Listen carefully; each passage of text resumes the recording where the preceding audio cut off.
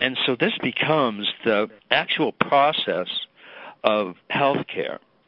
Yes. It really does become a paradigm for human change and transformation in any field.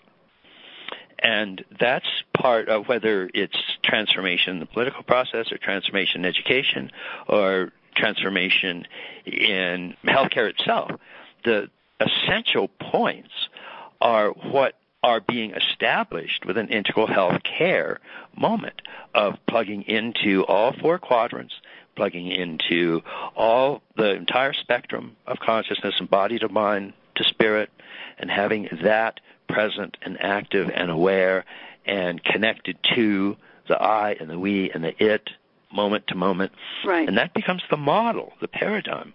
Yeah, one of the things that's very useful is we have to have an opportunity and a time where healthcare workers are taken off-site, where they can get together for 2 or 3 days, where they can maybe have many moments of silence and healthy eating. And this is what begins to transform the worldview of how do we come together, how do we really enter into deep dialogue. Right. There's only, just knowing about the protocols and the treatments. I mean, everybody expects that to be done right. But it's this other level of relationship that happens. And one of the things that I'm sure that you have seen in healthcare and know about is the incredible suffering that goes on within healthcare. And when healthcare providers can't really deliver what they know they are capable of, qualified to do, and when they can't meet that, there is an ethic of care that is absolutely breached that just causes enormous suffering in people. Yes. Yes. So what happens then, and the beauty, and this can be, of course, be done in an hour session in the hospital, but it's not a one-time. It has to be a process where it becomes part of continuing education. Right. And also one way to increase this is that knowing that every one of these 50-minute sessions will lead toward continuing education. Right. And it also, nurses are always having to sit for recertification or recertify, and these are opportunities for education that just, are inspiring to them. Right. But where I wanted to go with this is how do we help nurses and healthcare workers, and again, you can bring, people together on the team, is addressing this suffering and the moral distress and really the soul pain that's there. Right. And so what is so important in suffering is it's not just symptoms.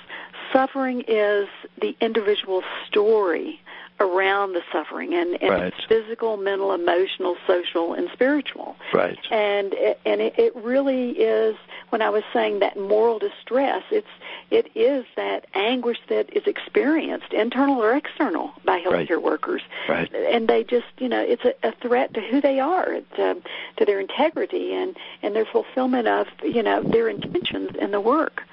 So if we address the moral suffering, and this is where, there are the tensions and conflicts, and it really involves that level of, how do we find the balance in the work? Because when you're working with someone that is dying, people now that are losing jobs right and left, it's just, it's unending what the things that can cause suffering. Right. But if we don't address the suffering, people will absolutely collapse. Yeah. And this is indeed what, makes people leave the profession. It's what makes people have to move toward, alcohol and drugs to save them. But once we help people connect with, they've got this soul pain, other people have got it too, and then to come into this deep dialogue. What we know from, just to put a few words on this in the literature right now is a lot of healthcare providers they are in what is called mute suffering. Yeah. They can't find their voice, they don't express themselves, and they keep on suffering silently, and they get depleted. Yeah. But in coming together then with creating a dialogue, 3 to 5 people, having sessions where there are 20, 30, and I certainly do this work where we have 40 and 50, but working with people that can help facilitate the small groups within the larger group. Right. Then all of a sudden it moves to a level of expressive suffering. Right. And it is this expressive suffering that is defined in the literature where people learn how to begin to articulate and also to communicate and share their process with others. Right. And then doing this for a while then takes us to that third level. And this then is the new identity in suffering. Right. Suffering is part of living, but we have a way to not only cope, but find the balance and the harmony. And this is where the integral life practices move us. Right.